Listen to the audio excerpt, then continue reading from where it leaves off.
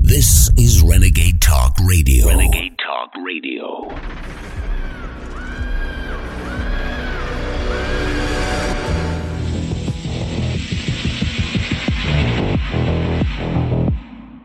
This report is based on a recent thread by Kim.com that I believe is important for people to be aware of. Last June, puppet President Volodymyr Zelensky warned the public that Russia was planning to attack the Zaporizhia nuclear power plant in Ukraine. There is now talk in Kiev that the real president of Ukraine, Victoria Nuland, has become so desperate for NATO troops to enter Ukraine and continue this U.S. proxy war against Russia that she is willing to murder innocent locals with a radioactive cloud and blame it on Russian forces. And if you know about Victoria Nuland and the government she works for, then this is absolutely a possibility. Independent journalist Gonzalo Lira, who was arrested and left to die in his jail cell by Nuland's forces, did an excellent job describing Victoria Nuland and the United States agenda in Ukraine. I highly recommend watching the entire thing. But here is my short edit. Victoria Nuland is carrying out a policy which is very, very, very simple. The American goal, foreign policy goal, is to have a weak and preferably divided Russia, a Russia like the good old days in the 90s. Because in the 90s, after the collapse of the Soviet Union, the United States was able to enter Russia and exploit it to a degree that is unprecedented. Ukraine, since 1991, the collapse of the Soviet Union, has been a cesspool of Western corruption. Oligarchs were not only allowed to rise, but were in fact encouraged to rise by the Western powers, in particular the United States, because the United States figured that by way of these oligarchs, these countries could be controlled. If Russia was corrupt, if Ukraine was corrupt, it would be easy for Western interests to go into these countries and steal. When Putin arose, the people in the West thought, oh, he's one of our guys. But what they discovered, to their dismay, was that when Putin took power in roughly 1999, he cut a deal with his oligarchs. You stay out of politics and I'll stay out of your grift. But what happened was that slowly over the years, Putin started edging out the oligarchs. And even as he put in his own oligarchs, he started making those oligarchs smaller and weaker, which is what he's been doing for the past 23 years. Had Putin not existed in Russia, Russia would be what Ukraine is today. Americans started realizing this in the late 2000s, early 2010s. They started realizing that Putin was subtly resisting them, resisting their attempts to turn Russia into a whore. These Ukrainian extremists, they hate ethnic Russians. And that fits very neatly with Nuland. Because Nuland, throughout her career, she has always allied herself with groups that were extremely antagonistic towards Russians. She's always allied herself with people who hate Russians. When the Maidan Revolution started, she supported the right sector. She micromanaged the Maidan Revolution, and that implicated her. When Poroshenko came to power, the next president, she made sure that that government abused the Russians. And of course, she made sure that the Ukrainian army started getting seriously supplied with weapons, and she used that Ukrainian army, and she micromanaged this, to attack the Donbass. You have to understand that in a very real sense, Victoria Nuland has been president of Ukraine since 2014. And so the weapons flowed into Ukraine from starting in 2014 after the coup d'etat. She brought in the weapons. She's like the nexus of all these different interests that want to exploit Ukraine and use Ukraine to attack Russia, with the ultimate goal of breaking up Russia and bringing back the good old days of the 90s, the good old days for the Westerners, the very, very bad old days for the Russians. The Russians don't want a repeat of the 90s. That was traumatic for them, as it would for any country. Word on the street is that the current commander-in-chief of Ukrainian forces isn't up for the task of attacking their own nuclear power plant. And so Nuland is looking to replace him with Budanov, who will become the next Zelensky if he commits this war crime for the U.S. State Department. If these rumors are being considered by Russia, you can expect a major push to take control of Ukraine before it's too late. Greg Reese reporting. That is the latest from Greg Reese. Find and share it at band.video. And of course, in a 5-minute report, you can really just barely scratch the surface. I suggest just going to Victoria Nuland's Wikipedia page and start clicking around. See what you find. It's horrifying. It's Tuesday, January 23rd in the year of 2024. And you're listening to The American Journal with your host, Harrison Smith. Watch it live right now at band.video. I think it's time to blow. Good morning, ladies and gentlemen. Welcome to The American Journal. I am your host, Harrison Smith. Very happy to be with you here this Tuesday morning. Can't believe it's only Tuesday. It's been a long week already for yours truly. I was up late last night doing a podcast. I don't know if I can tell you about it. InfoWars is coming out with a new podcast. Let's just say that. They'll be dropping within the next couple of weeks. So it was very fun, but I was up very late. And then, of course, doing the Sunday night show before this. It's been a long week.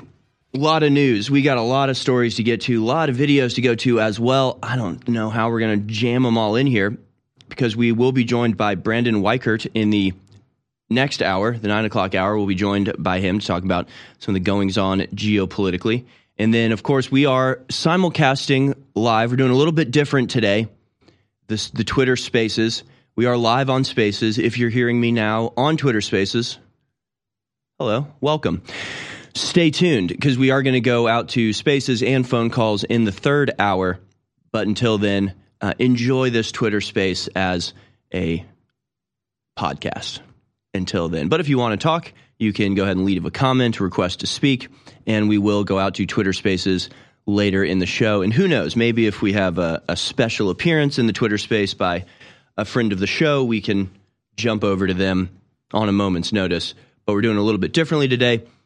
Up till now, we've been hosting them on my Twitter account at Harrison H. Smith, and I've been running it. But today we've got Chase in the control room running the space from the InfoWars account. So if you want to follow on Spaces and participate in the conversation there, again, that is the beautiful part of Spaces, is that you can actually, you can be leaving comments. It works like a comment section or a live comment section for a live stream. So anything I talk about you want to add to or provide links for or whatever, you can participate by going and following at InfoWars, or you can find it. I'm co-hosting it at Harrison H. Smith. And if you do want to talk, again, leave a comment about what you want to talk about and request to speak, and then we'll bring you on again in the third hour. But this first hour, we're going to try to show you a lot of videos, talk about this, the breaking news over the last 24 hours, some very interesting developments around the world. And then Brandon Weichert in the next hour. But let's just get into it, shall we? Here it is, your Daily Dispatch.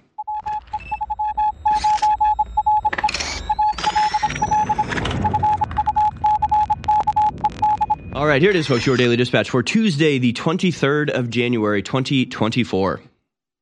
Supreme Court allows Border Patrol agents to remove razor wire Texas installed at Mexico border. A closely divided Supreme Court on Monday allowed Border Patrol agents to cut through or move razor wire Texas installed on the U.S.-Mexico border as part of the state's effort to prevent illegal border crossings. The court, on a 5-4 vote, granted an emergency request filed by the Biden administration, which had argued that Texas was preventing agents from carrying out their duties. What is there even to say about this? Obviously, the correct response, in my opinion, is same response that Andrew Jackson gave to the Supreme Court when they decided against him, and that was the Supreme Court's decision. Now let them enforce it. In other words, I'm just going to keep doing this. We're just going to keep defending our border. That should be the correct answer. This makes no sense. This is ridiculous.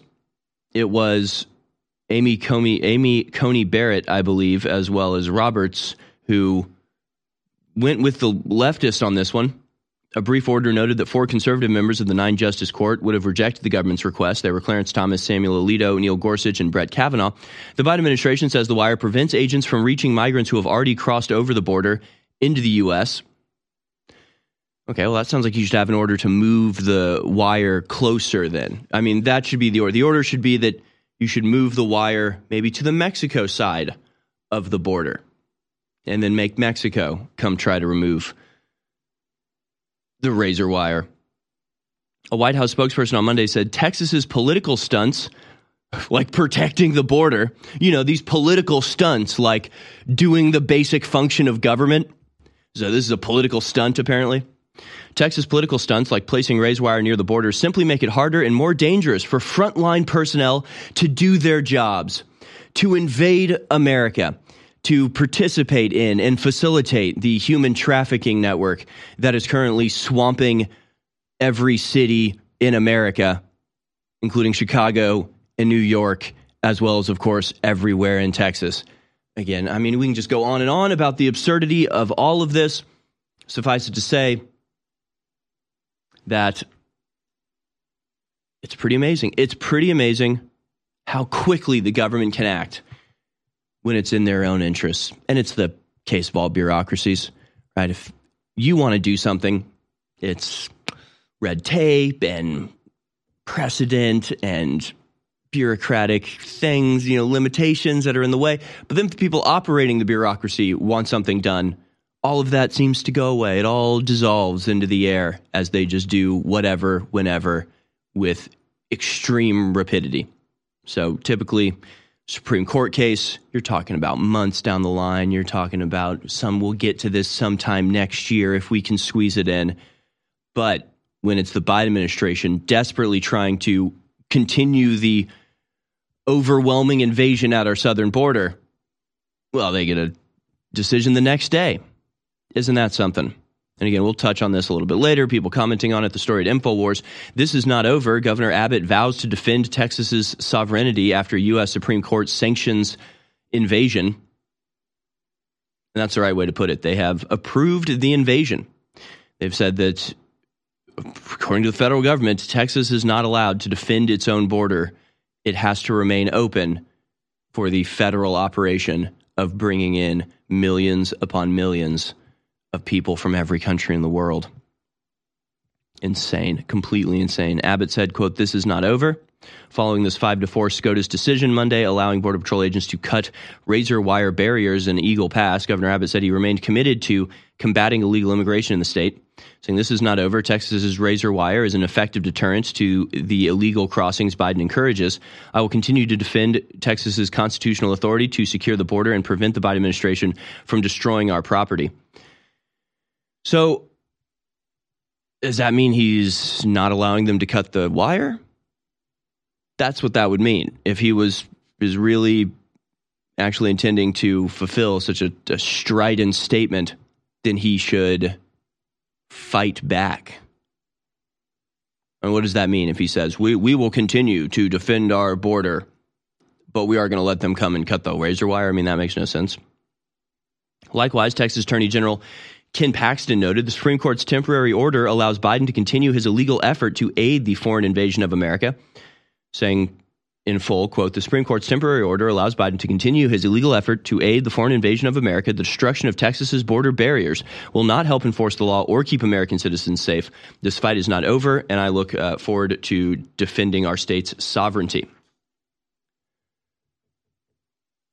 Yeah, again, we'll get into this a little bit later. Tucker Carlson made a tweet about this that we'll get into and respond to, and understand that this is the solution to this is a political one, in that if the right political leader was governor, was in the place of commander-in-chief of the Texas National Guard, they could just give the order to not allow this, and the Supreme Court can say whatever the hell they want. If they're not willing to send federal agents to actually physically, bodily fight the Texas National Guard, then they'll succeed. Right? The Texas National Guard can just shut the border, and the orders would be perfectly lawful. Right? You'd say, go defend the border, arrest trespassers, put them through deportation processing, but defend the border, don't let anybody cross, erect the razor wire, and if anybody tries to interrupt you, they are getting in the way of and preventing the lawful execution of an order, or the execution of a lawful order, and they should be arrested and charged. Doesn't matter if they're the Border Patrol agents that are doing it. That doesn't matter. Just because somebody's a cop doesn't mean you don't arrest them. If they show up at a crime scene and start destroying evidence, it doesn't matter if they're a cop, right? It doesn't matter if their lieutenant said, "Oh, go cover this crime up. Go help the criminals, perpetrate this." It doesn't matter if they're in uniform. Doesn't matter if they're told to do this by the authorities above them. They're engaged in a criminal activity, aiding and abetting the breaking of the law, and they should be arrested as well. And if the feds want to fight the Texas National Guard, they can start it. But I saw people, again, we'll have to save it for later, because the whole Tucker Carlson conversation where he says, should we just get into it now? We'll talk about it in a second, because we'll finish up the Daily Dispatch first. But people are acting like the Texas National Guard is just going to spontaneously decide on its own volition to fight the federal government. It's like, it's not going to happen. That's never going to happen. This is sort of the damned if you do, damned if you don't, two-sided sword between a rock and a hard place kind of situation we find ourselves in, because our military is extremely capable, obviously, but also extremely honorable and loyal and obedient. So they're not about to disobey orders, even if it means, defending the border, as obviously they're directed to by the law. They're not just going to do that independently. They're going to follow orders. They're going to stick to the chain of command. They're going to try to carry out the objectives that they're given from their superiors. So it's almost like if we were just a Wild West anarchy, yeah, maybe battalions of men would just go, screw you, we're going to go defend the border. That's not going to happen nowadays, because our guys are too good. Our boys are too obedient. Piedra Negra or whatever. A joint statement issued by the Pentagons confirm an additional round of proportionate and necessary strikes against the cartels. It'd be nice. Like, if just you use the same language, the same actions. It's just the difference would be, for one thing, it would be closer in. It'd be people, within eyesight of the American border. So it's, for the sheep out there who probably don't even know we're bombing Yemen, like they don't give a damn. It would be very scary for them, and they would be very mad that this is happening in their awareness, so they wouldn't like that. But, it could be effective. It could be efficient. We could secure the border, stop the invasion. So the difference between what we're doing with the Yemenis the Houthis in Yemen and bombing the Mexican cartels is one of those has to do with American sovereignty and national security. And the other one is bombing the Houthis. Moving on, Nikki Haley sweeps the first New Hampshire primary votes in midnight tradition. I literally thought this was a joke when I first read it, because apparently the first place that votes in New Hampshire is called Dixville Notch. Okay, that's what, as Dixville Notch goes, so goes New Hampshire. That's what former South Governor Nikki Haley will be hoping after the tiny village near the Canadian border carried on its 5-decade-old tradition of midnight voting early Tuesday. All 6 eligible voters in the precinct, 4 registered Republicans and 2 undeclared voters, pulled the lever for Haley, 52, who is desperate for a shock victory in the Granite State to halt what many observers see as former President Trump's unstoppable march to the GOP nomination. So I kind of love how it's like, Nikki Haley sweeps the voting. It's like, how many people voted? 6. She got 6 votes. She got 6 votes in New Hampshire. Oh, Trump's shaking in his boots now. I mean, it is weird. It is weird that she got 1 vote, so to get 6 out of 6, there's something in the water in Dixville Notch. There is something weird with those people. It's almost like one of those things where it's like a Groundhog's Day tradition where they see if someone wins Dixville Notch that, they'll close out the primaries. They're the first to vote in New Hampshire. I remember going there with Richard Reeves. I don't think Trump won Dixville Notch last time in 2016. So last time he primaried in the state. So I just don't know, goes to show you. So is everybody else voting today and they just voted midnight? Yeah, Dixville Notch is the first precinct to report for New Hampshire. So yeah, everyone else is voting today. In 2016, Trump was edged out in Dixville Notch 3-2 by Ohio Governor, by John Kasich. Yeah, that's what I'm saying. They always Dixville. try to be edgy. They don't want to, by not going with the populist candidate, right? Okay. By not going with the most popular people, they're Trying to be edgy, right? They're like, oh yeah, we think this second place person's going to be great. Yeah, Nikki Haley, wouldn't she be a breath of fresh air? Hey, when she drops out, we'll know that she's popular among 6 people, though. Yeah. Hey, maybe she can retire in Dixville. Dixville Notch. Anyway, moving on. In Gaza, 24 Israeli soldiers have been killed in the... Don't you love the way CNN reports this? This is the headline from CNN. Tell me if you see something wrong with this statement. Gaza, 24 Israeli soldiers killed on deadliest day of the war. Deadliest day of the war. Deadliest day during Gaza conflict. Does that mean that like a whole bunch of people were bombed and 24 Israeli soldiers? Or is this some sort of weird Talmudic reading of human life where it's like 24 Israelis died? It's the deadliest day of the Gaza conflict. It's like, well, 200 Palestinians died yesterday. And they're like, yeah, we know. This is the first time that 24 human lives have been destroyed in Gaza since the fighting began. It's weird. It's a weird way to phrase it. 24 Israeli soldiers killed on the deadliest day of the war for Israel. For Israel is the part that they left off that, because the deadliest day of the war for Gaza is hundreds of people dying all at once. It's hundreds of innocent civilians dying. So this wasn't the deadliest day of the war. It was deadliest day of the war if you only consider Israeli soldiers to be human. I mean, it's a weird thing for them to say. 24 Israeli soldiers were killed during fighting in southern Gaza on Monday, the military said, in the deadliest day for its troops inside the battered enclave since the war with Hamas began. That's the correct way to put it. The deadliest day for its troops. But again, it's weird, man. It's weird. 10,000 children in 100 days, that's 100 children a day on average killed in Gaza. So on average, 100 children a day are killed by Israeli airstrikes and snipers and starvation and lack of nutrition and, just disease and being trapped under rubble and suffocating to death. So not the deadliest day of the war, as every day has been 5 times as deadly as this day for the Gazans. But if you only count Israeli soldiers this as being human lives worthy of noticing, then yes, this was the deadliest day in the Gaza war. 21 soldiers were killed in one incident, removing structures and terrorist infrastructure, the IDF said in a statement, when a rocket-propelled grenade was fired towards a tank protecting the unit. 2 two-story buildings then collapsed following an explosion, which was likely caused by explosives that had been laid by the Israeli troops. Inside job. It was an inside job. Well, somebody got a kill streak on this one.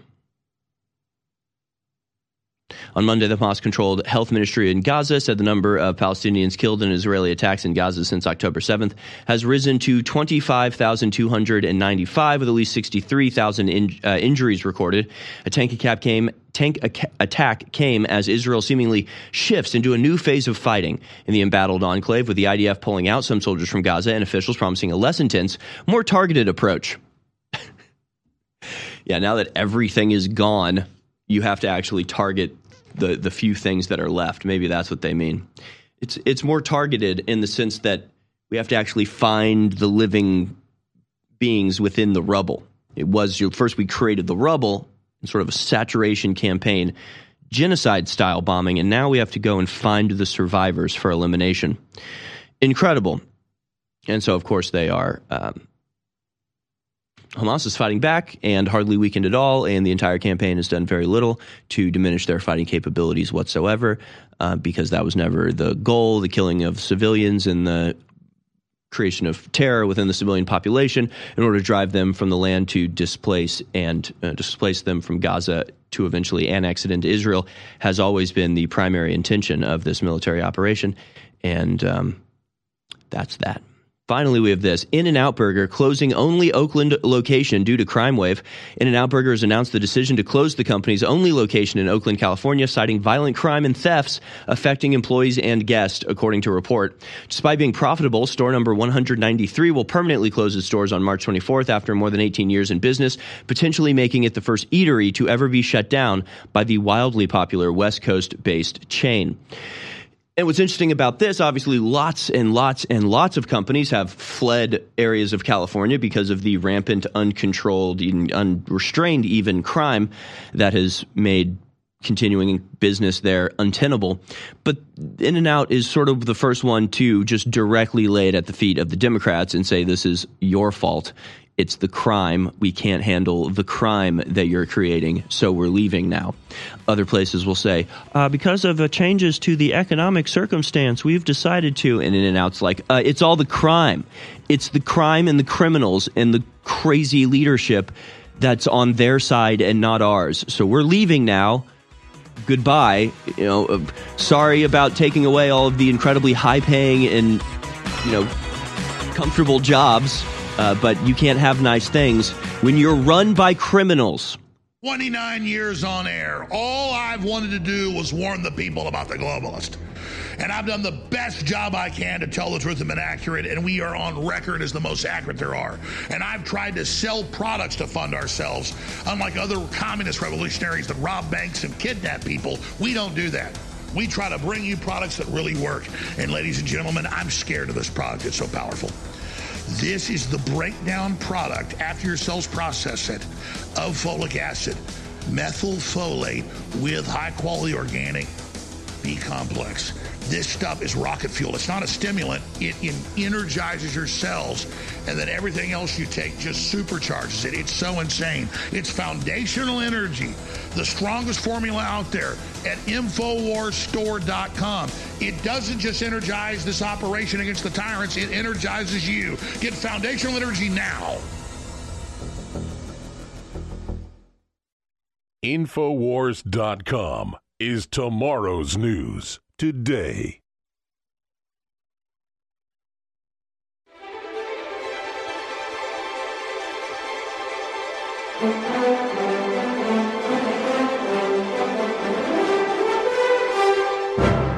You're listening to The American Journal with your host, Harrison Smith. Watch it live right now at band.video. Welcome back, ladies and gentlemen. This is The American Journal.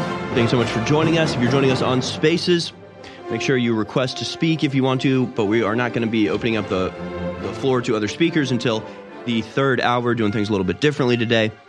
But you can go follow the at InfoWars account for Spaces, which I just think is, if anything, just a convenient way to listen to the show. You can just have it on the background as you peruse Twitter or go to other apps. So just listen, tune in for now, and then we'll take your calls, take your Spaces requests a little bit later in the show. We'll be joined by Brandon Weichert in the next hour, talk about all sorts of geopolitical goings on. I have a lot of videos I could go to. Again, since we are going to be taking calls and since we'll be joined by Brandon Weichert, I'm just trying to figure out what's the most important things to cover, since we're not going to have infinite time to get to all of it. But I think for the sake of recapturing 2016 energy, we need to listen to Trump. We need to hear from Trump. We need to receive the reports from our commander-in-chief. Our general has given another speech. And in case you missed it, it was very much in 2016 form. Trump giving a rally in New Hampshire yesterday with Vivek Ramaswamy, as well as a number of other conservatives from the state. And I mean, this partnership, Vivek and Trump, this is what we've needed. This is what we've required. I would love to see Vivek as the vice president. I wouldn't put my money on it. Trump's probably going to be very strategic in his choice for vice president. I think Ron DeSantis even has a better chance of getting the job than Vivek. if you wanted to know my thoughts on it. That's the speculation. Lots of people wondering about who the VP pick is going to be, the most important decision that a candidate makes prior to the presidency, as after all, they can't just be an accoutrement. They can't just be an accessory, which I feel like is a lot of the ways people think about the VP, where it's like, well, Trump's a white man, so he better get a black guy or a woman to be vice president because they're like the accessory. He's got to like round out the outfit. It's like, no, he's got to pick somebody who's ready at a moment's notice to step into the biggest job in the history of the world, President of the United States. They cannot be chosen for their characteristics like gender or race. That's unacceptable. And maybe I'm unique or out of the ordinary in that, but I remember I was not a fan of McCain for a lot of reasons, right? The warmongering, the fact he's John McCain. There were a lot of reasons to not vote for John McCain. But to me, what really put it over the top was when he picked Sarah Palin, because it was such an obvious and obviously cynical pandering choice. So it's like, okay, here's the first and most important choice you're going to make as candidate, and you decide to make that choice to pander to women, to try to, again, cynically and stupidly get the women's vote, because women vote for women, I guess. I mean, it's like, okay, if you're going to basically, risk, you're McCain, you're John McCain, you're an old crippled man, you might not make it through the presidency. So you're going to stick us with Sarah Palin because you wanted to pander?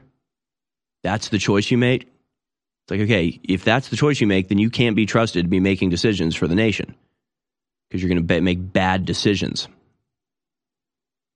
So I wonder if other people feel similarly, where it's like, if you're going to make this incredibly important decision, in other words, making the decision of who may very well be the president of the United States should something happen to you, and you're going to just try to do it to scrounge up a few more votes, well, then you can't be trusted with these big decisions.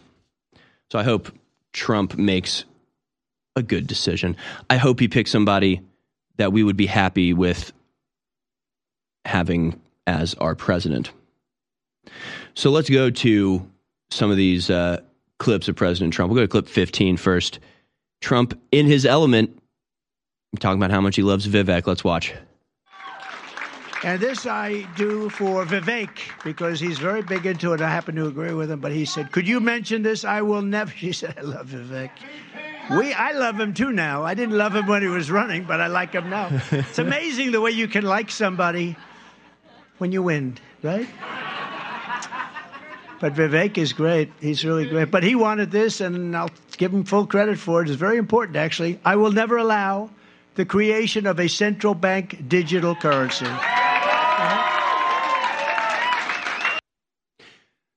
I think we can all just give up a prayer of thanksgiving that President Trump, but any presidential candidate in America, would so forcefully go against one of the primary pillars of control that the global elite are trying to saddle on the people of the world.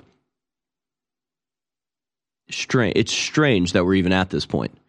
You never would have thought that the InfoWars message would break through and that the globalist prison planet designs would become a main talking point of presidential candidacies. But that's where we are now. And I think InfoWars can take a pretty large chunk of the credit for getting us to this point. But of course, Vivek has his own, he's the one that's doing this. And again, I really think that this is showing that the legal attacks against Trump are successfully distracting him from the most important topics. And so now you've got Vivek in there educating him on this stuff.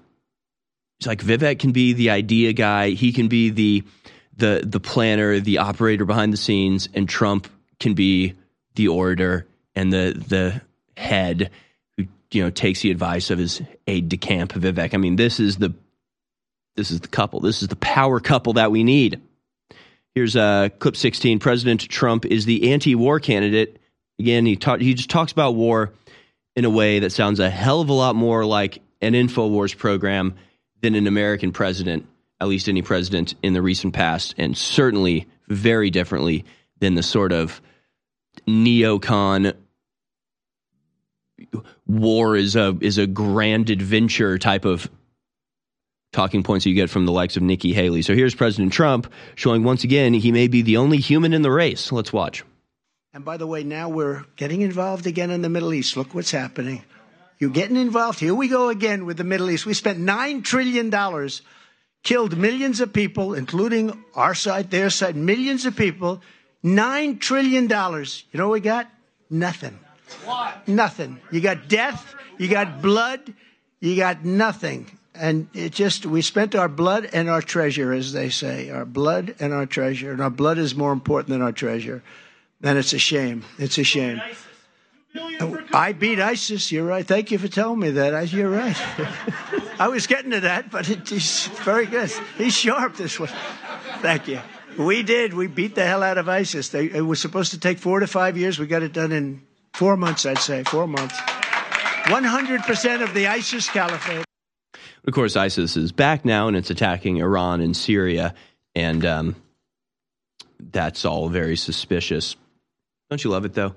We got nothing but death and blood. We have to have him back. We have to get him back. Please, for the love of God. He's not somebody that's just like Nikki Haley. Just like, well, we gotta start another world war, everyone. Won't that be fun? We're going to make so much money. Trump's like, what about the human beings? What about the misery and the death and the chaos and the money? Like, what about all of the horrible things about war? Anybody want to talk about that? Again, he's like the only human that is running for president or even a politician. We may go to more clips of that in just a second, but we've got a lot of other stories to go to as well. Remember to go support us at InfoWarsStore.com. It's the only way that we get funding. InfoWarsStore.com. Stay tuned. Quick commercial break, and we're back for our final segment of the 8 o'clock hour. You know, I sit up here and I yell and scream about the New World Order and the globalists. They're planning to get rid of the borders and release a virus and have a global power grab, and you saw it all come true. But there's a inverse of that. There's not just the bad stuff I'm telling you about. There's the good stuff I'm telling you about. And just like our information is the best you're going to find out there, our supplements are amazing. So our new special in the last half of January 2024 is here. It's Real Red Pill Plus and DNA Force Plus, both 50% off. We're calling it the Supercharged Special. You can get either one of these great items at 40% off individually or together for 50% off. Now, in the time we have left, I can't tell you why they're so great and what they do for your body. Go to InfoWarsStore.com, look at the ingredients and investigate it, and then get them. It supports the InfoWar, and it'll change your life. Take advantage now, InfoWarsStore.com.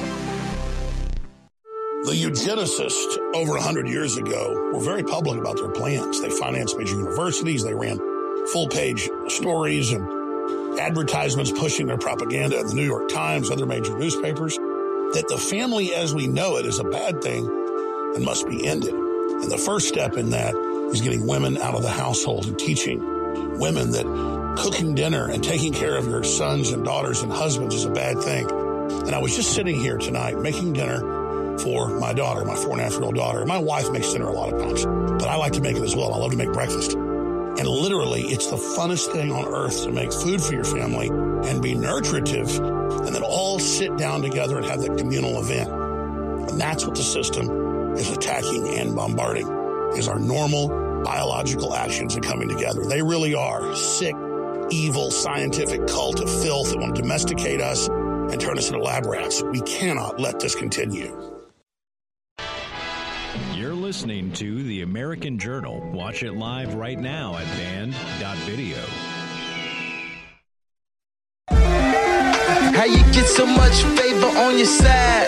Accept the measure, Lord and Savior, I reply. Welcome back, ladies and gentlemen. Here's what we're going to do in today's episode of American Journal. Keep talking a little bit about domestic politics here.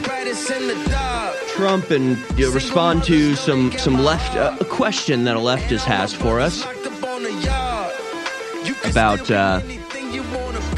what it means to make America great again. some other interesting stories to get to here in this segment. Then we'll be joined in the next hour by Brandon Weichert. So I'm saving some of the topics about our upcoming world war and Israel and other stuff like that to discuss with him as we get into the whole geopolitical chess game being set up right now. And then I think in the third hour, we'll talk about the border.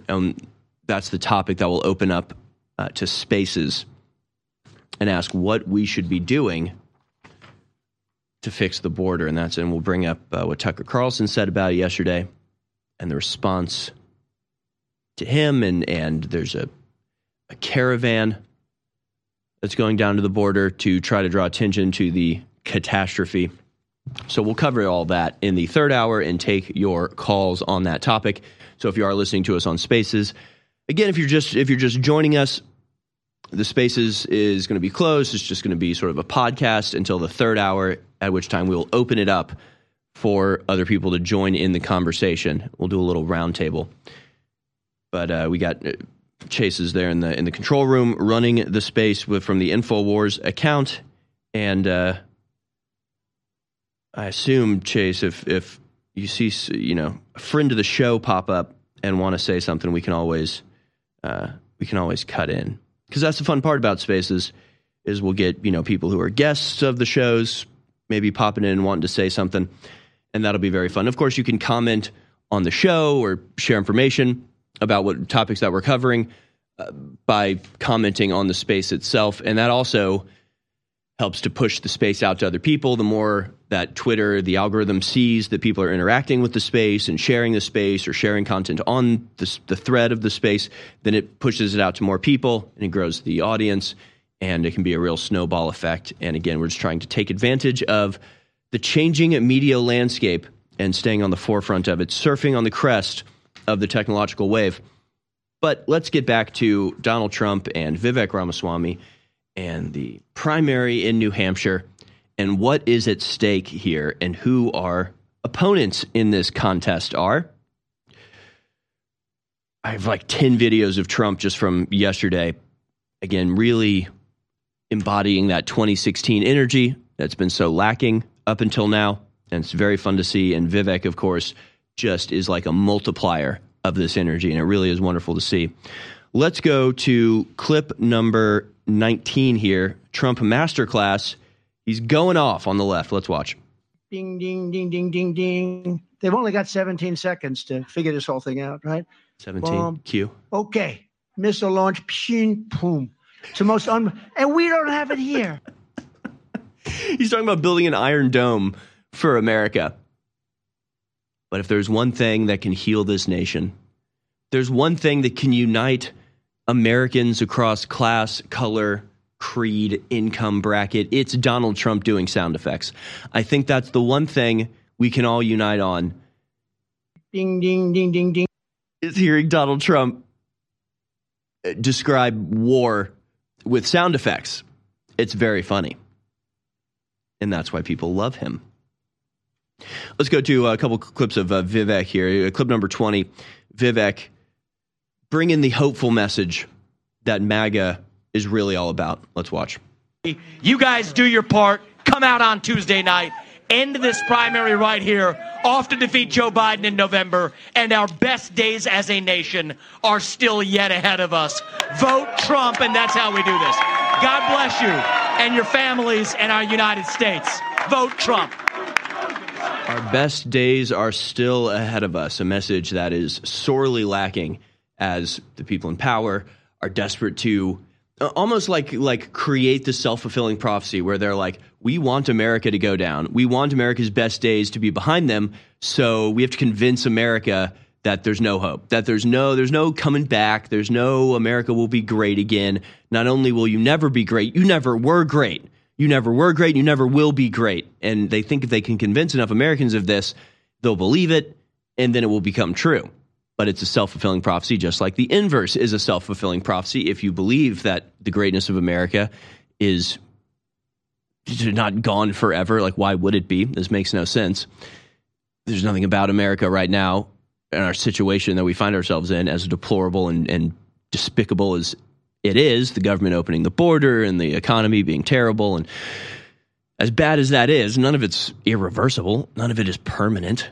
None of it is a matter of natural decline that can't be resisted. You just change the policies. You just stop doing the things that are deliberately destroying us, and we could be back on top in a week. I'm serious.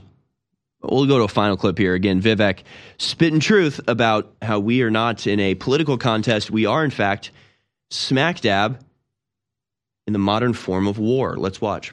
We love you, man. I love you back. It's good to be back here. We will speak the truth and get this done. We are in the middle of a war in this country. It's not between black and white or even between most Democrats and Republicans. It is between those of us who love this country and a fringe minority who hates the United States of America and what we stand for. Between the permanent state and the everyday citizen. And right now we need a commander-in-chief who will lead us to victory in this war. That is this man standing right here. He's exactly right. And again, that needs to be the message. I mean, who would disagree with that? Who would disagree with that? It's a message that every, crimson socialist should be able to agree with. We don't want to be ruled by an unelected, permanent, bureaucratic class who are literal vampires in that they survive on the blood of innocent victims. They survive on war. War is their trade and their sustenance. Who wants these people in charge? It's about returning sovereignty not just to America as a nation, but to the people of America as the authorities in this country. Who can disagree with this? I'll tell you who. I will show you who. I want to go to clip number 6, but I want to do something with this. I want to play without audio first. I'm not going to tell you what she's saying. I just want to show you who our enemies are. Okay? We know who our enemies are. Let's go to clip number 6 here, but let's play it without the audio. Let's bring the audio down. And you tell me, as you look at this woman, does she seem like a nice woman? Does she seem like what she's saying is nice and kind and loving? Or does she look like a condescending rat? Does she look like a constipated rabbit? These people are not healthy. They're not happy. They're not good. Here's what she's asking. And you can tell, just from the visual alone, you can tell what she's saying is condescending and probably stupid. She's got what those in the medical industry call crazy eye. She's got the crazy eye where you see the whites of the eye above the pupil. It's what happens when it's like what you look for if a pit bull's about to attack. You can tell it's condescending. You can tell she is just exuding what I would call the Dolores Umbridge energy, right? The condescending, smiling, hateful, bigoted, vicious sort of talking. You see what I'm saying? You know what I'm saying? So you don't even need to hear what she's saying, right? You think she's a loving, joyful person? Or do you think she's a conniving, deeply unhappy human rat? Just from her visuals and the crazy eye. Let's hear what she's saying, though. Let's listen to her for 14 seconds. Clip number 6. She's got a question for us Trumpers. Well, she's going to stump us with this one. Oh, what's she going to ask? I keep asking this question, and none of you can answer it. We can't answer it. Not one of you. You just get on there and bark like Trumpers. Oh, yeah. When was America great? I need clarification. Thanks. Thanks. I need clarification. Thanks. When was America ever great? Can't answer it, can you? Gee, I don't know. When was America ever great? When was America ever great? Gee, I mean, I guess it was when we won the Second World War with a nuclear bomb and we're standing astride the entire populated areas of the globe with dudes from Kansas and Ohio serving as supreme dictators in our conquered territory. I guess it was when we landed on the frickin' moon. You know, I guess it was when we had the highest standard of living and the highest community participation and the highest economy and are in control of the entire world. When was America great? If America's not great, nobody's ever been great. If America wasn't great in the 50s and 60s, no one has ever been great ever, and greatness is an illusion. America is great, you witch. Hey, let me start by saying you do a great show. Thank you. Hey, let me point out that I took X2 iodine. I started taking that stuff. The best iodine I think I ever found is what you guys are selling. When did you start taking it? About 4 years ago, I had high blood pressure, and I was on blood pressure medicine. Mm-hmm. And I started eating a little better, but my blood pressure stayed high. And when I took X2 iodine, after about 3 or 4 weeks, I think my body detoxified of a bunch of metals and stuff that my body was storing. And my blood pressure came down to perfect level. And I tell people the only thing I did was X2 iodine. And even though I do think all your other products are good, I recommend to anybody that they start with X2 iodine because it detoxifies your body and kind of kicks your natural DNA into full force. So in my life, I found X2 iodine the best. I tried other iodines and they didn't have the same effect. But so X2 iodine, I really wanted to point that out.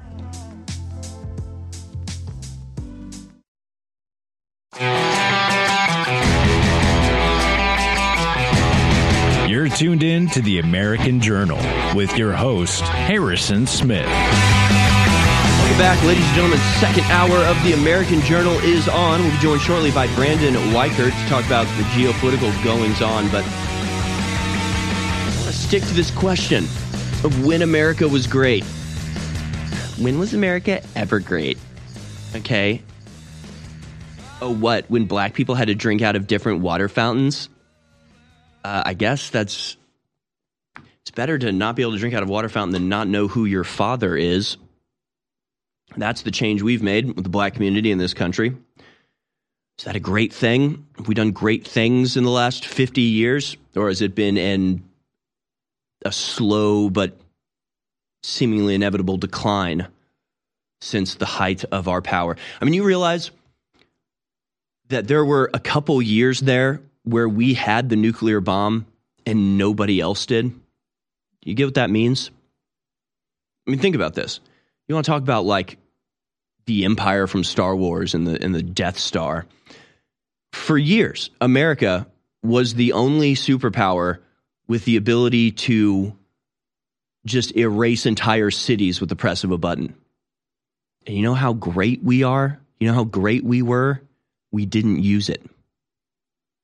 This is the greatness of America. Not only did we have the technology to prevent the Soviet Union from ever getting the nuclear bomb, right? If you have the nuclear bomb and nobody else does, you could, if you wanted, prevent anybody else from ever getting it, right? If the only foreign government with the capability or the desire to get the nuclear bomb was Russia, and we, bombed them to hell with nuclear bombs, they would never get it. America could have set itself up as the supreme power on Earth forever with the secret of nuclear technology. But you know how great we were? We didn't do that. We didn't do that. Instead, we actually tried to create a world that was free and free from war, where nuclear bombs wouldn't be necessary, or where their attainment would mean greater peace, as the fear of using nuclear bombs would prevent wider conflict. It's almost impossible to overstate how great America was in the post-war years.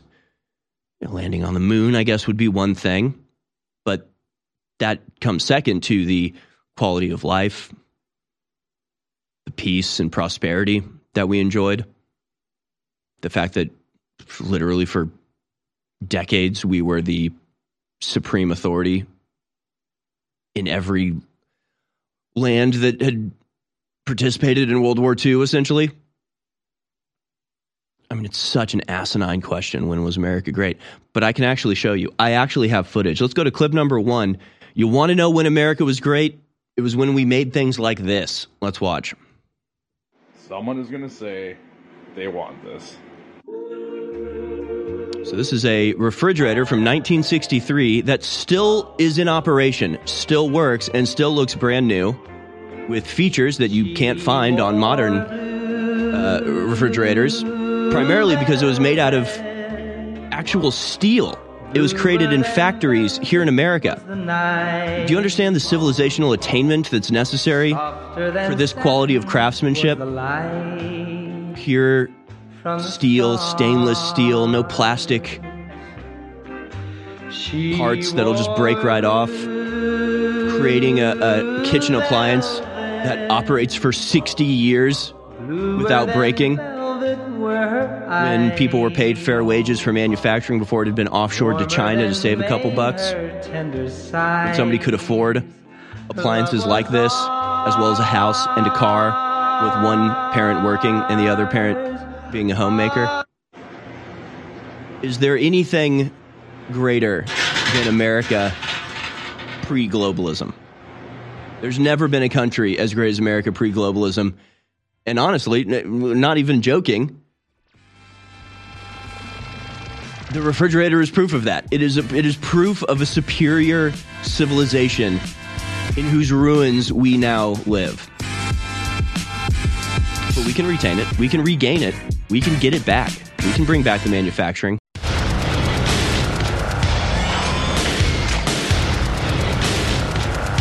You're watching The American Journal with your host, Harrison Smith.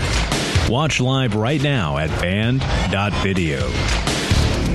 Welcome back, ladies and gentlemen. Second hour of American Journal for this Tuesday, January 23rd broadcast, coming to you live from the InfoWars headquarters here in Austin, Texas. This is our long commercial-free segment here, so we've got a good chunk of time to talk to my guest, who I'm very happy to welcome, Brandon Weichert. He's a geopolitical analyst and the author of Winning Space, How America Remains a Superpower, as well as Biohacked, China's Race to Control Life, and The Shadow War, Iran's Quest for Supremacy.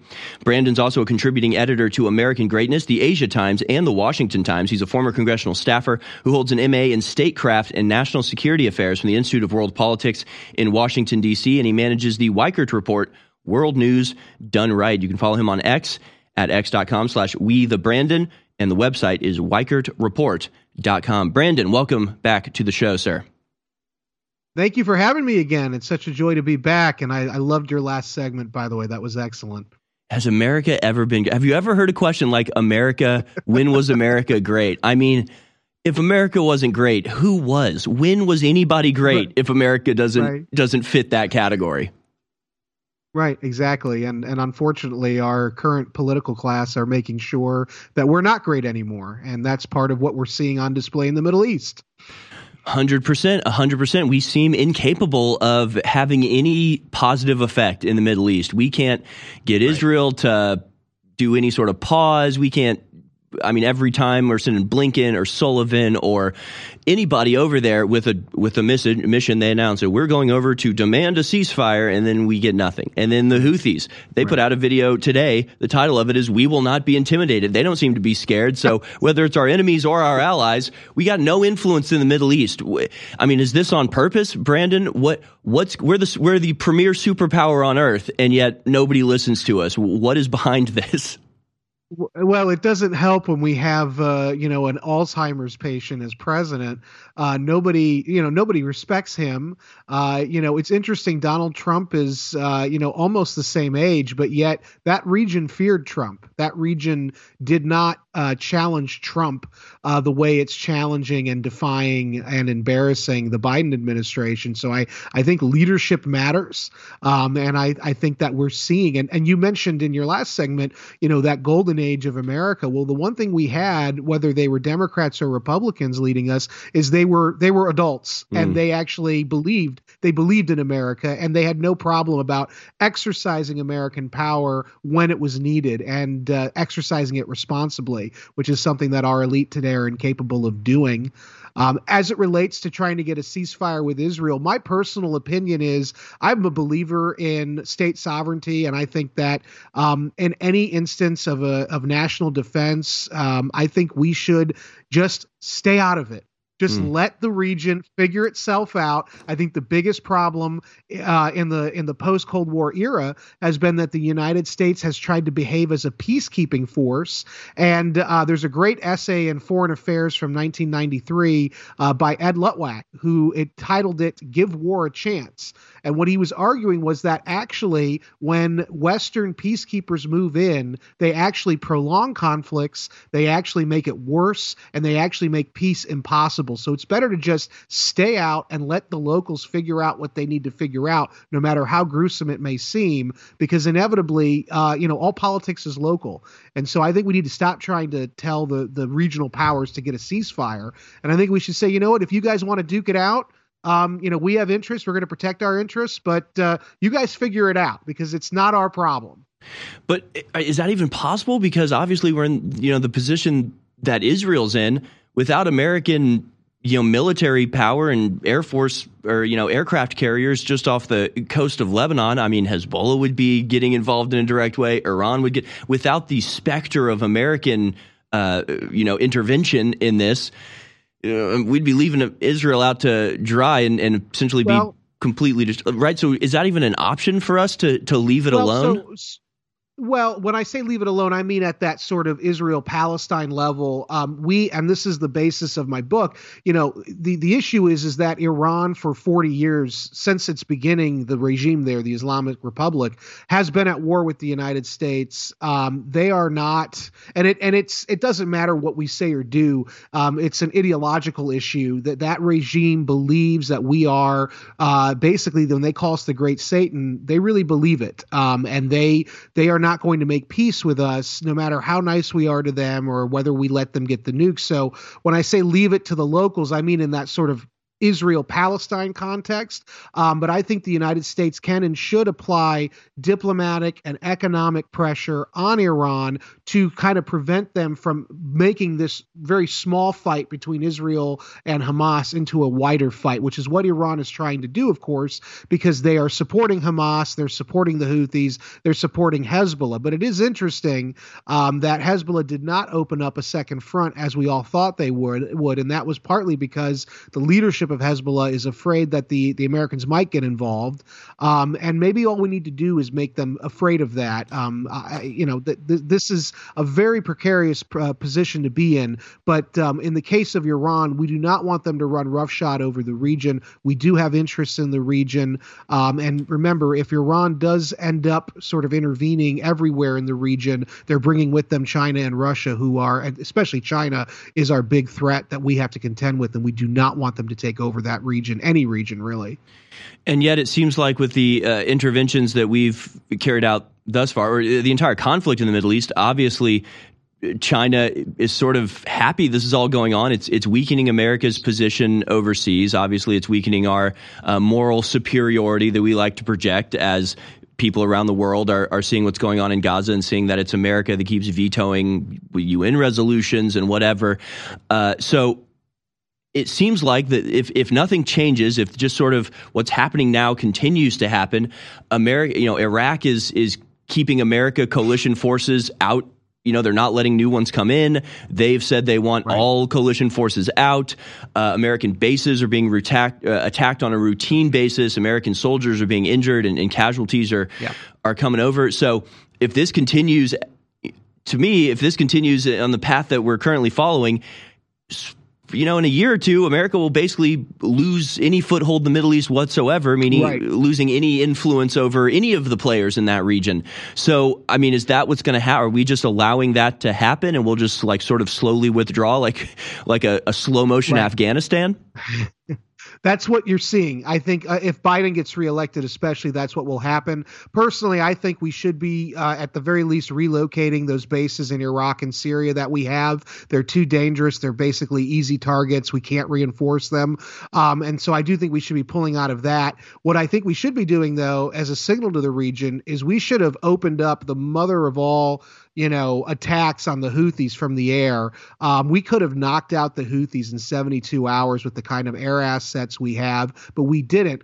Biden is trying to basically keep the Iranians happy by not hitting too hard their proxies, but that's actually encouraging greater violence and unrest from Iran, which is the big problem here. Because if it's contained to just Israel-Palestine or Israel versus Hamas, I think Israel can kind of resolve that on their own. But it's the issue of Iran sort of being the Svengali here, pulling all the strings. That's when we have to get involved and contain them. But the bottom line is as long as we are letting the Houthis kind of look like they're stronger than us, that empowers and emboldens Iran, and it actually risks turning this into a wider conflict. We could end this in 72 hours if we really opened up on the Houthis. Well, how does Saudi Arabia play into all of this? Because obviously they've been at war with the Houthis for a decade, but they haven't entered into our coalition, Operation Prosperity Guardian or whatever it's called, because the Houthis have said early on, and we played the clip on December 3rd, the Houthis made an announcement saying, if Saudi Arabia joins the American coalition against us, we will bomb their, basically there will be no more oil coming out of the Middle East for them. We'll bomb their oil fields and their transportation. So, and Saudi Arabia said that there's no reconciliation with Israel until Palestine has a two-state solution, which Israel has said is not going to happen. So it seems like there's a lot of like different stalemate sort of going on. Like, what's going to shake this whole construct loose? Well, I think the first thing that'll shake the construct loose is a new president. I think Trump is the only president in my lifetime who figured out the Middle East. They respect him. The Saudi government has close ties with him. The Israelis obviously have close ties with him. And I think that if he were president, he could use that leverage to sort of bring together, sort of finalize those Abraham Accords, which is actually the reason October 7th happened. What happened was when Biden took power, he paid lip service to Trump's Abraham Accords, which was bringing Israel and the Sunni Arabs together in a security alliance against Iran. But actually, behind the scenes, Biden was gutting the Abraham Accords in favor of negotiating with the mullahs in Iran. And Israel kept with the Saudis trying to bring the alliance together without America. In fact, Netanyahu went to the UN 3 weeks before the attacks on October 7th and showed a map, and it was called the New Map of the Middle East, showing how Saudi Arabia and Israel were finalizing the security alliance begun under Trump. And that's when the attack happened, because Iran could not be contained. They wanted to basically trigger a terrorist attack so that the Saudis would be forced to distance themselves from Israel before the finalization of that alliance. And so now we are living in a situation where Iran is very much trying to use its proxies to prevent the Saudi-Israel marriage. And the only thing that could stop, that could complete that marriage would be a new president in the United States that could make certain inducements and promises to those two parties to help them come together so that they can do the hard work of containing Iran while we take a step back from the region without losing it. But under Biden, that's not happening. And so this is the big problem, is that the Houthis are also being deployed by Iran to undermine our position and to also force the Saudis to kind of stay back. And the Saudis will stay back because they don't like Biden. Biden has spent the last 3 years humiliating Saudi Arabia for human rights violations. And so what we really need is in November, a new president. We still have hope that, we can get to the election and the American people can do the right thing and put Trump in, because he's the Mad King, and the Mad King is better than Mr. Magoo, especially when we're talking about the Middle East. Well, and the big problem with Biden being Mr. Magoo is that he's not really the one running things, is he? So is it even Biden we should be talking about here, or is it Anthony Blinken or one of his other, handlers that is actually running things and negotiating and traveling to the area to try to hammer out agreements? Like, is it even Biden that we should be discussing here, or is it his shadow administration that's actually running things and calling the shots? Right, you're right about the shadow administration. In fact, they're all former Obama advisors, and I think that they're all being controlled by Obama. I think this is his third term, and so. But my theory is, you get rid of the president, all those people lose jobs underneath him, and then Trump can bring in the people that he thinks would be, best. So hopefully, he gets the personnel in the second term better than he did in the first term, and if he can do that, he can really, I think, reset the tables in the Middle East and prevent World War III. What we're witnessing now, and the reason I wrote the book is because I really wanted to carve out an understanding for people that the Bush policies were a failure in the Middle East because they overcommitted us, and the Obama policies are a failure because basically they surrender the region to Iran, which is, inherently hostile to us, and we will basically lose that vital region. It'll become a Chinese protectorate, and we do not want that to happen. So the third way is what I'm talking about, the sort of Abraham Accord coalition. I think that the real threat is China, and they're about to break out. And so what I've been advocating, because given how weak our industrial base is and how weak the U.S. military has become, what I've been advocating is we need to focus on China, and therefore we need to come to a deal with the Russians over Ukraine. Ukraine is lost. NATO lost it. They spooched it. And we need to also freeze what's going on in the Middle East and let our partners on the ground deal with it, so that we can really refocus on preventing Iran from breaking out of this first island chain. Because if they can get to the third island chain, that's Hawaii, they can have a lot of power projection into our region, and that's what they want. And we do not want to have the Chinese military having proximity to the Western Hemisphere. So we need to focus all hands on deck on China and let our allies in the Middle East handle their problems, and then let the Russians and the Europeans figure out what to do with Ukraine, because we do not have the ability to do all those things. And that's to say nothing, by the way, of protecting our border. One of the stories I've been tracking for 2 years, Harrison, is Iran has been moving uranium into the hands of their proxies. In Yemen, it was intercepted in November 2022, a shipment of uranium going to the Houthis. It was intercepted, though, by Al-Qaeda. So now Al-Qaeda has Iranian-made uranium. And then a month later, in December 2022, Heathrow Airport authorities intercepted another Iranian shipment of uranium going, I think, to Hezbollah agents in England. And they were able to stop it. But those are just the two known instances. I believe Iran is shipping uranium all over the place to their proxies. We have a huge open southwest border.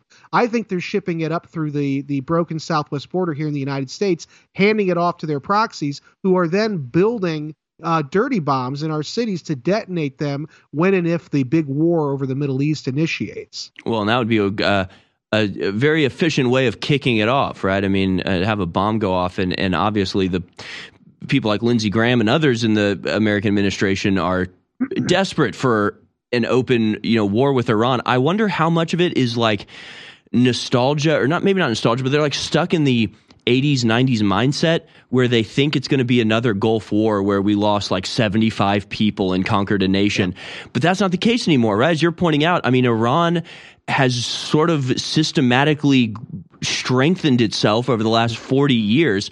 We're not going to waltz in and just carpet bomb them like we did Baghdad in 2003. Right. So I mean, how much of this is the American leadership not being honest about the strength of our enemies? We seem to be projecting this like we can just brush them aside whenever we want. Right. I mean, how true is that, though? Because it's not going to be Iraq War 3.0 if we go into the Middle East this time. It's going to be a lot harder for us, won't it?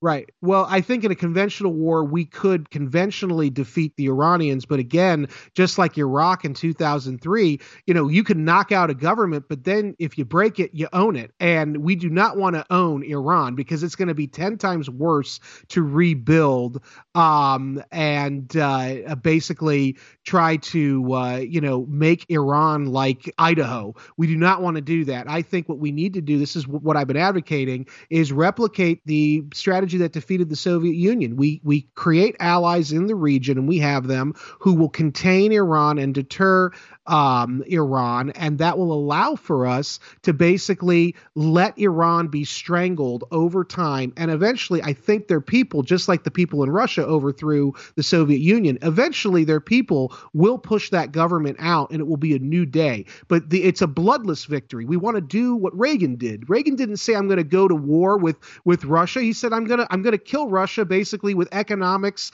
and, containment. And it worked. And we can do the same thing, especially because Iran is a lot weaker and smaller regionally than the Soviet Union was. But it requires us to build up our allies on the ground and not tear them down the way that Biden has been doing. But it seems like I agree with you. Obviously, some sort of diplomatic or economic conflict is always going to be superior to outright conventional war. But it seems like we sort of tried that in Syria with proxy armies. And the ultimate result of that is Syria invited Russia in, and now Russia is a big player in the Middle East because we sort of started, like Russia would never have the foothold they have in the Middle East if not for our meddling in Syria. So what's the likelihood of a backlash where we end up strengthening Russia and China by any sort of offensive move that then gives them the green light or, gets the governments in the region to reach out to them to ask for defense, and suddenly they have a bigger foothold in the Middle East than before? I mean, what's the likelihood of that sort of backlash happening? So, what I'm talking about with Syria, the issue was we were supporting ISIS, al-Nusra, al-Qaeda, those head choppers. It was a civil war. And so that was a little bit different from what I'm talking about. What I'm talking about is supporting the traditional state actors that we've supported in the Middle East, like the Sunni Arab states and Israel. And so I don't think it would have the kind of reaction that the support for the Obama support for the Syrian resistance movements had. But you're right. I mean, any move we make it was going to compel a counter move. But China's already moving into the region in force. They signed a $400 billion oil deal with Iran, which allows for Chinese military personnel to go into to be stationed in Iran. And then also they're moving to basically co-opt the Silicon Valley type innovation hubs in Saudi Arabia and Israel. And as a backdoor to get into our technology that we've cut them off from. So we need to start making some bold moves. War's not the answer. I think the sort of Cold War approach of containment and deterrence against Iran is the way to go. Well, we're about to go to break, and we'll be back on the other side with Brandon Weichert. Again, you can follow him on X at WeTheBrandon, and the website is WeichertReport.com, where he does the Weichert Report, world news done right. The book is The Shadow War, Iran's Quest for Supremacy, in addition to Winning Space, How America Remains a Superpower, and Biohacked, China's Race to Control Life. We'll be back on the other side to talk a little bit more, because some of the news today, it really seems like a lot of the situation in the Middle East has been completely upended. So we'll talk about that. Things that were impossible yesterday, today seem like it's on the table, and I'm wondering what has brought about this change. I'll ask Brandon on the other side. We'll be right back with the American Journal, Infowars.com, band.video. Share the space, share the links, and we'll be right back. I sit up here and I yell and scream about the New World Order and the globalists. They're planning to get rid of the borders and release a virus and have a global power grab, and you saw it all come true. But there's a inverse of that. There's not just the bad stuff I'm telling you about. There's the good stuff I'm telling you about. And just like our information is the best you're going to find out there, our supplements are amazing. So our new special in the last half of January 2024 is here. It's Real Red Pill Plus and DNA Force Plus, both 50% off. We're calling it the Supercharged Special. You can get either one of these great items at 40% off individually or together for 50% off. Now, in the time we have left, I can't tell you why they're so great and what they do for your body. Go to InfoWarsStore.com, look at the ingredients and investigate it, and then get them. It supports the InfoWar, and it'll change your life. Take advantage now, InfoWarsStore.com. Infowars.com is tomorrow's news today. putting the power of conversation into the caller's hands. You're tuned in to the American Journal with your host, Harrison Smith.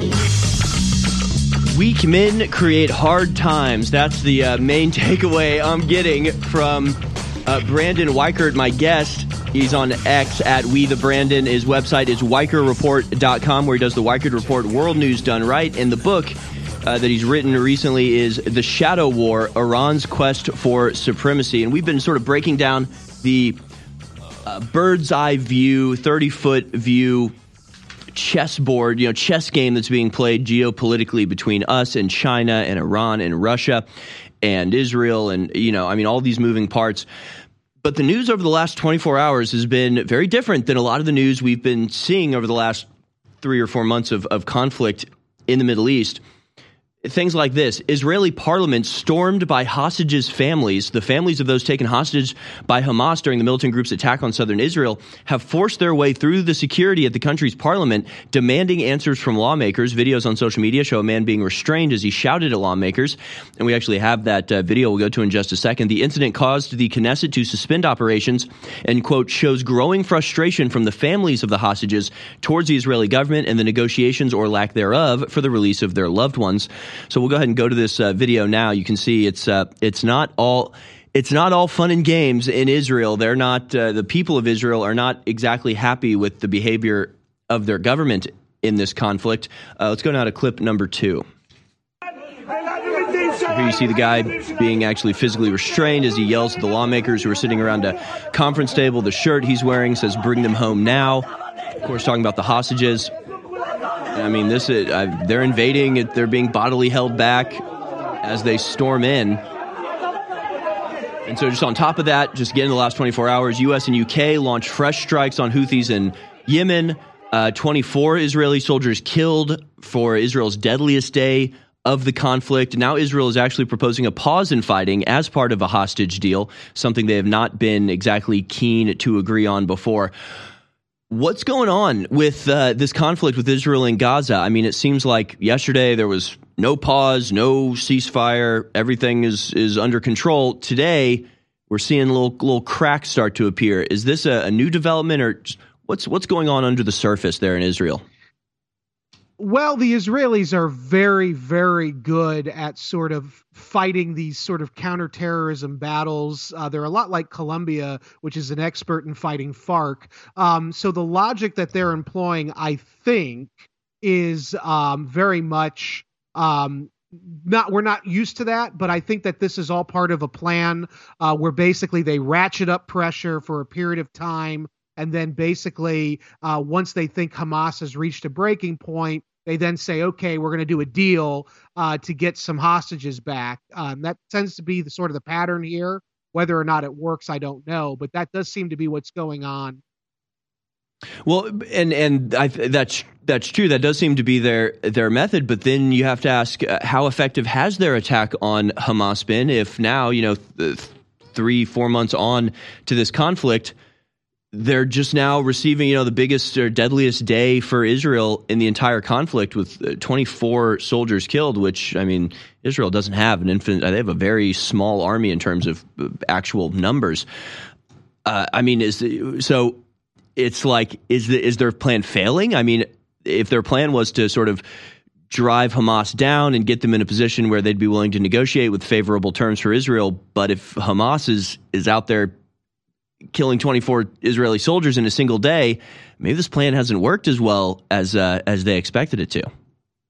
Yeah, no, they went in knowing this was going to be extremely bloody. Now, the issue that I always had with the plan is they've got to worry about their northern border with Lebanon, with Hezbollah. Right. Hezbollah did not open up a second front, but they have thousands of missiles, and I talk about this in the book with the Precision Project, basically HMX-fueled, long-range precision-guided missiles that the Iranians helped them build. They are ready to launch.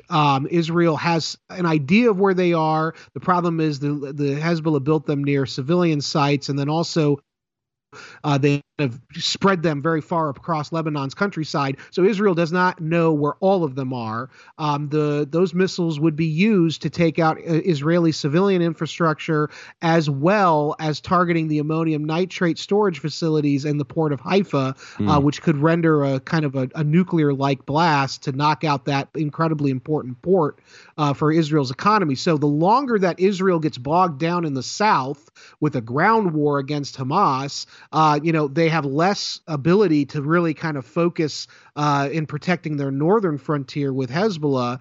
And so that, you're right, this is a problematic strategy. In my opinion, the Israeli government is trying to basically sort of kill Hamas without without being seen as too sort of flagrant in killing civilians.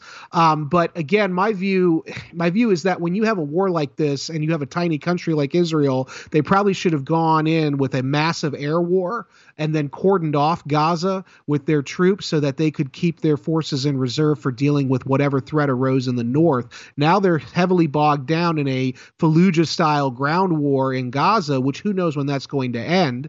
Of course, that might work in Netanyahu's favor politically, because everybody knows that Netanyahu's political career is over now, and that he's basically, he's been blamed for this attack. He was already on thin ice with Israeli, voters. They blame him for this attack, that he didn't see it coming. And so now he's in a position where he's going to lose his political career. So he might be thinking, hey, maybe I can prolong this, and kind of do a long-term war that keeps people distracted from the fact that they're angry with me, which is, I think, part of what you're seeing in that clip, is that the voters in Israel are somewhat angry. But ultimately, I think from a strategic level, it was a mistake for Israel to do this kind of campaign. They should have, frankly, just flattened Gaza and been done instead of kind of prolonging this thing, because now they're very much at risk of a second front opening up.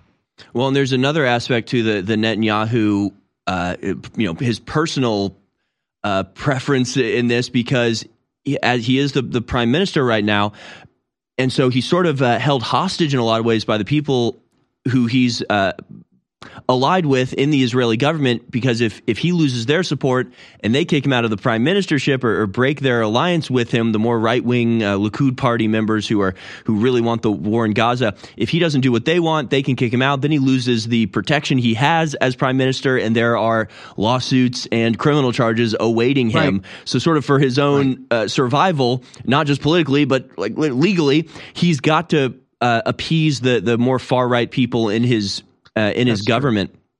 So, I mean, yeah. Go ahead. No, I was just going to say you're right. There's certainly a political dimension that's not being talked about.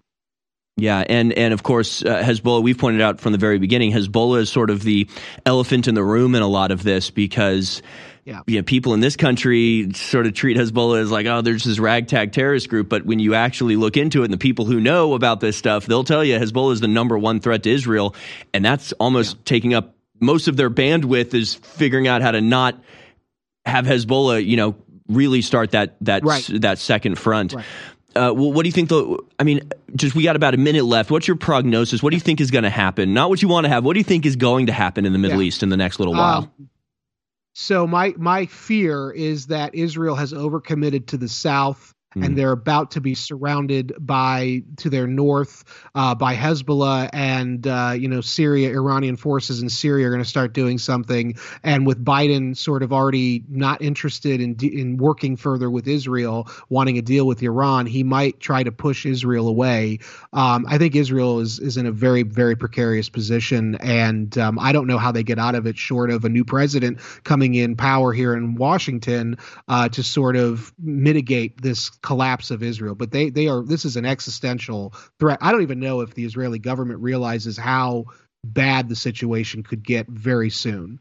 And of course, that's what we've been saying on this program since the beginning. And we've never been arguing from a position of, we want Israel to go away. It's like we're sitting here going, hey, Israel is making bad decisions. And then we're told we're anti-Israel. But, man, if I was anti-Israel, I'd be going, yeah, Israel, go get bogged down in Gaza. See how well that works.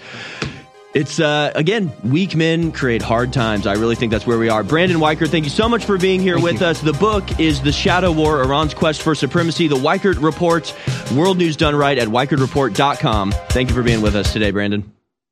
Thank you. I have been in a 28-year marathon battle with a globalist. I have come from nowhere to the very heights of politics, not just in America, but in the world. We are engaging the globalists at point-blank range in the information war. But I don't deserve the credit. Yes, I've persevered, but the listeners and viewers who support InfoWars are the real reason we've had this success. We're having now the greatest victories in the fight against the New World Order we've ever had. We are now entering the final mile of the marathon. And that's why today it's more important than ever to realize how important you've been in this fight and to continue in the efforts you've been carrying out and to intensify them. God bless you all. I salute you. I thank you. And I beg you to intensify what you're doing now because we are over the target and history is happening. The fight is my fight. It's your fight. It's our fight. God bless you all. Cellular damage from a type of free radical known as reactive oxygen species can cause decreased cellular function. DNA Force Plus contains what are believed to be the most beneficial ingredients to remedy this. Now 40% off at InfoWarsStore.com. The main ingredient in the Real Red Pill Plus is pregnenolone, which occurs naturally in our body, but decreases with age. Low levels of pregnenolone are associated with fatigue and low brain function. The Real Red Pill Plus is also full of essential trace minerals to synergistically support optimal cognitive function. Now 40% off at InfoWarsStore.com. Get them both today at 50% off. The Supercharged Special. Support your health and support the InfoWar at InfoWarsStore.com. You're listening to The American Journal. Watch it live right now at band.video.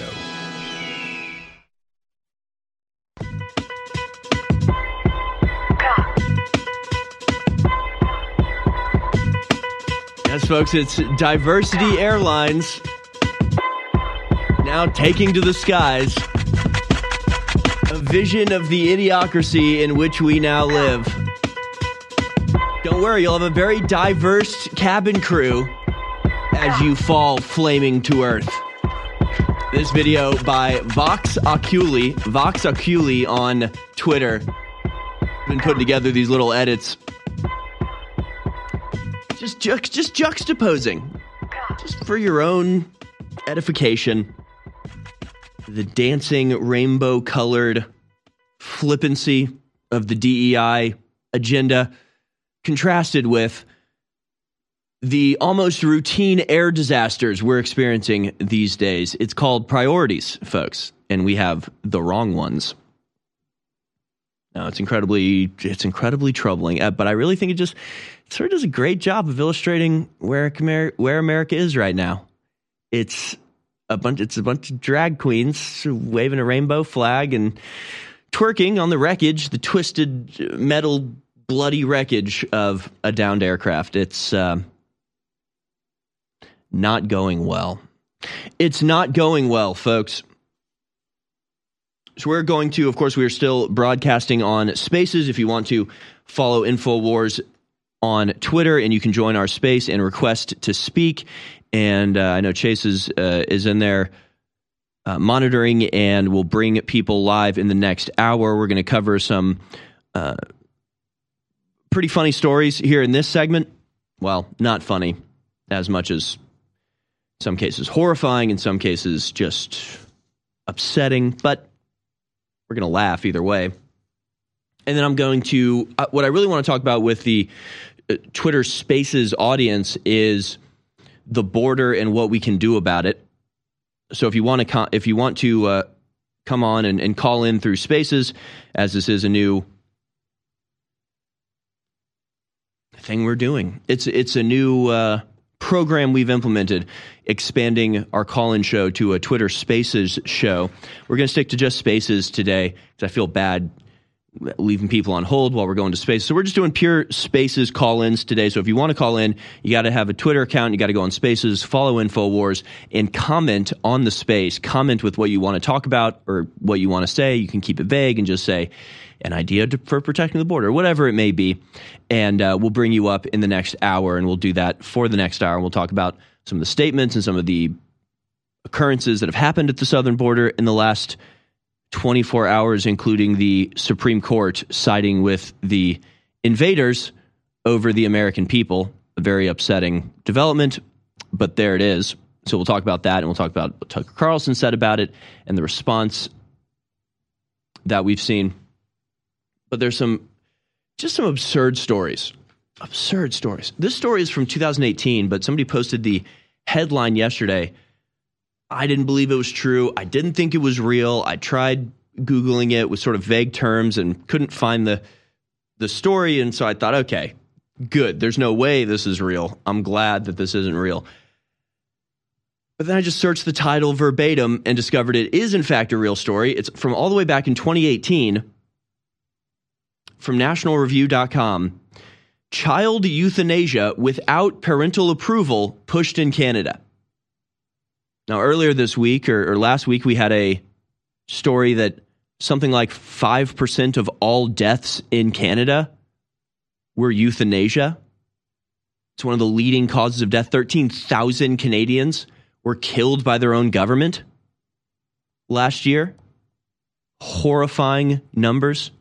13,000 people killed by their own government, put down like dogs by their own government, which is horrifying enough.